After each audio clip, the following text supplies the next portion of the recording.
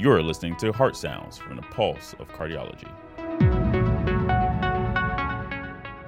Hello, and welcome to the April edition of Heart Sounds. This is the monthly podcast where I tell you about some of the stories making waves on TCTMD in recent weeks and play you a few of the audio interviews our reporters conducted while writing their stories.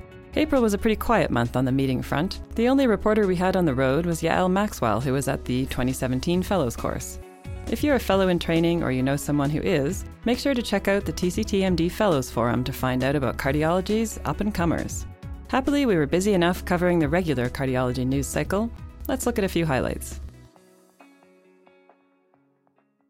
Back in January, the FDA cleared the first high-sensitivity troponin assay for use in the United States. Word on the street is that it will be commercially available any day now. As Laura McEwen reported for TCTMD, a new meta-analysis confirms what other studies have hinted at in the past, namely that using these tests via a single blood draw in combination with ECG may rule out acute MI in up to 30% of patients with chest pain. Among those classified as low risk using the test in this meta-analysis, acute MI occurred in just 0.5%.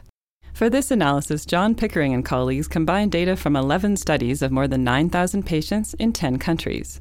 As their paper in the Annals of Internal Medicine reported, 30% of this combined group had troponin levels less than 0.005 micrograms per liter. When troponin results were combined with ECG results, investigators had a pooled sensitivity estimate of almost 99%. Of the 1.3% of patients who died within 30 days in this meta-analysis, none were those identified as low risk by the HS troponin test. Laura called up Jim Januzzi to ask him what he thought of the study by Pickering and colleagues, and he made an interesting point. Januzzi noted that while the assay had been approved in other countries in order to measure troponin levels all the way down to blank, defined as 0.003 micrograms per liter, the US FDA has only approved the test down to 0.006 micrograms per liter. That's slightly higher than the cutoff used by Pickering and colleagues in this latest study. Here's Januzzi. These data are not by any stretch a surprise. I mean, we've seen results like this in several studies now, and this is in fact just a pooled analysis that once again recapitulates what we already know, which is that a very, very low troponin in a patient presenting with chest discomfort is highly likely to exclude myocardial infarction. You almost don't need the serial measurements. But this is a message I'd love to say. I understand the point of view that the FDA has approving troponin in this manner, but to the extent that we have abundant data pointing towards the value of this very low concentration measurement of highly sensitive troponin T, the inability for us to measure down to this concentration needs to be reconsidered.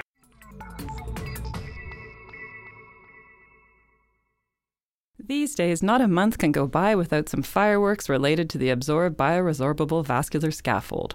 In April, we learned that the use of the Absorb BVS in Europe will be restricted to experienced centers who are already participating in clinical registries effective May 31st.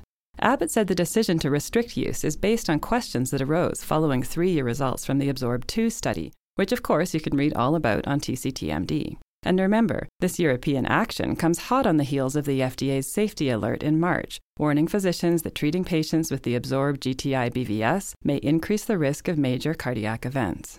Of course, there was plenty of other Absorb BVS news this month. Mike O'Riordan reported on an economic analysis of the device, presumably geared towards exploring concerns that we've reported on in the past, namely, that this device might cost a lot more without delivering anything in the way of an edge.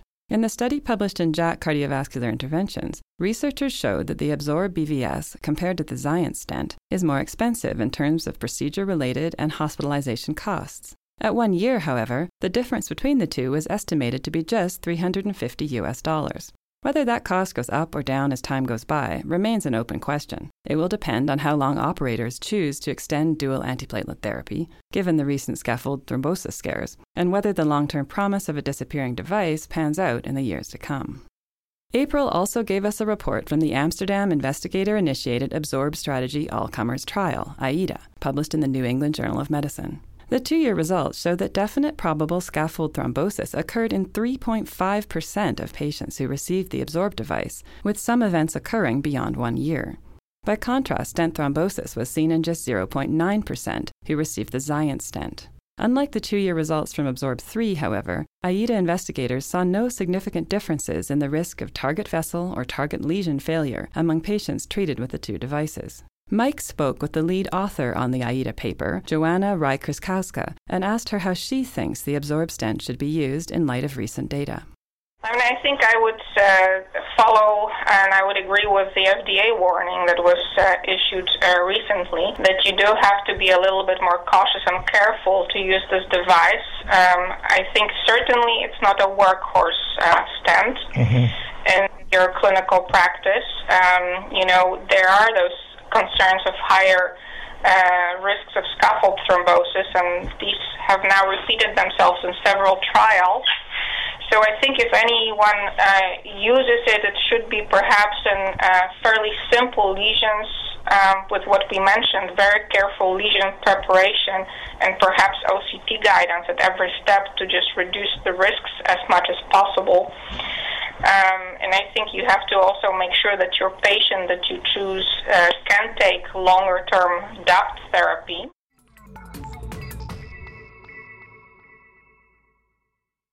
Two studies this month continued to chip away at the best use of coronary CTA in patients with suspected coronary disease. First up was a study out of Denmark that used a nationwide registry to examine hard clinical outcomes in patients with suspected CAD based on their initial testing. Investigators led by Mads Jorgensen found that in more than 86,000 outpatients with suspected stable CAD over a 6-year period, 38% underwent initial testing using coronary CTA, and the remainder via exercise ECG or nuclear stress testing. Moreover, risk of MI was lower through a median follow-up of 3.6 years following coronary CTA than it was using the other tests, 0.8% versus 1.5%. Mortality, however, was no different.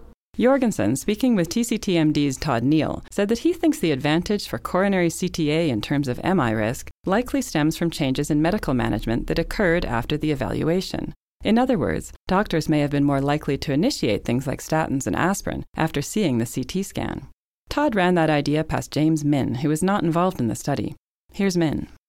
I think it is real, and I think what you're seeing is that you're just getting enhanced medical therapy for use of statins and antiplatelet agents, and that may be what explains it. I don't think it's causal inference can be delineated from this study, but certainly it would suggest that if you have almost twice the number of people taking statin medications based upon a diagnosis of visualized coronary atherosclerosis, that one might be able to appreciate that might actually reduce MI. What we failed to do as clinicians is to try to identify the subclinical coronary disease. We're so focused on identification of myocardial ischemia at a point where there's a high-grade stenosis that is flow limiting. But the vast majority of myocardial infarctions occur in patients with non-high-grade stenoses, and now we have an anatomic test that is non-invasive and allows us to visualize that. And it seems clear from this paper that people are acting on it.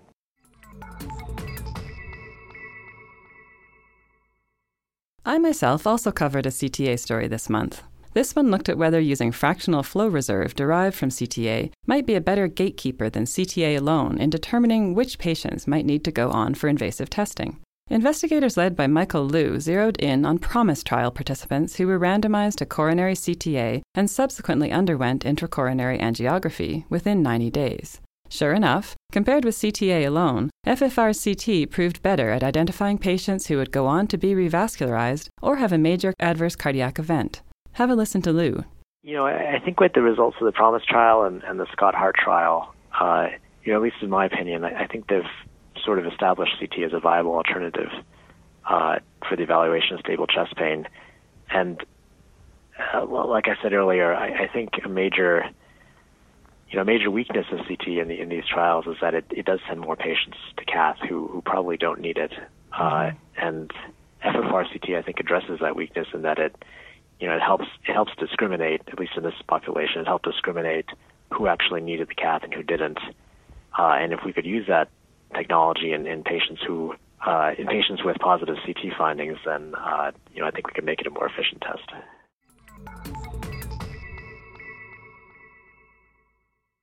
Let's finish up with a few updates on percutaneous treatments for structural heart disease. Earlier this month, we got a glimpse at the SCOUT trial testing the TriAlign system in tricuspid valve regurgitation. This device was originally developed to treat mitral regurg, but as Yael Maxwell reported, it has been reconfigured to be used in tricuspid valve disease. The results published in JACC this month were 30-day outcomes in 15 patients from 4 centers. Technical success, according to lead author Rebecca Hahn, was 80%. 3 patients had single pledget annular detachments, none of which required reintervention, but in the remaining 12 patients, echocardiography showed significant reductions in multiple measures of regurgitation. Functional class and quality of life also appeared to improve. According to Hahn, one of the biggest barriers to moving forward in this field may not just be technology and technique. Here's what she had to say to Yael. There are significant challenges because, again, we're battling decades of training of the cardiologist to ignore the tricuspid valve. That's hard to reverse in a year. We've now got to get to the medical schools and we've got to get to the residency program in order to retrain physicians to be thinking about the tricuspid valve and to refer these patients earlier. And that is a difficult battle. It's not one that we're going to change. It's not a mindset that we are going to change overnight.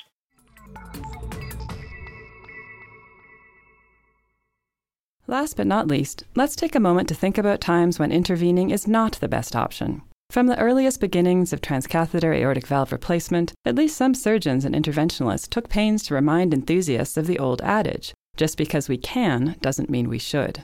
Caitlin tackled this provocative topic earlier this month with a feature story we called Living or Leaving. Does palliative care deserve a place at the TAVR table? Some concerns have been raised that inviting a palliative care consult during the initial heart team discussion might slow the process down. This is particularly problematic when we're talking about elderly patients with poor quality of life and limited life expectancy. But James Kirkpatrick, co-chair of the ACC's Palliative Care Working Group, said that while delays in care could happen if palliative care specialists are involved as an additional one-off consult, there is a strong argument for including them in the heart team. I really hope you'll search out Caitlin's feature on TCTMD to read her thoughtful piece in full. In the meantime, here's Kirkpatrick with some food for thought. There are a lot of times that we as cardiologists don't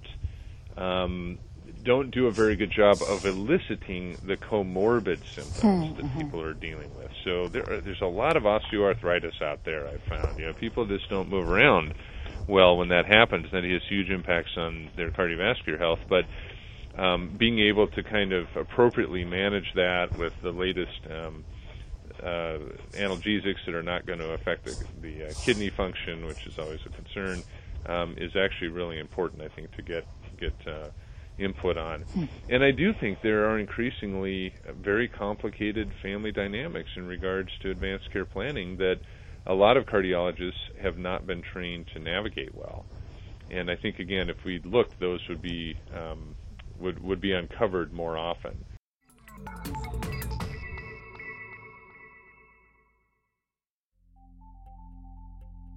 That's a wrap for the April edition of Heart Sounds. I can't speak for the entire TCTMD team, but I can tell you in my part of the world, I'm hoping spring starts to pick up the pace a bit.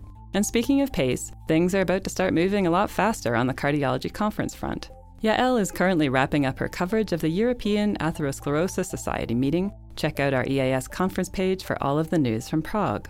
Next, we have Laura heading off to New Orleans for the SCAI Scientific Sessions, which get underway May 10th. Later in the month, you'll find me, Caitlin, Mike, and Yael at the EuroPCR meeting in Paris. If you yourself will be presenting something hot at any of these meetings, or have any other tips for us, be sure to let us know. You can find me and the rest of the news team via our bios on TCTMD, or track us down on Twitter. Over and out, April listeners. Thanks for tuning in.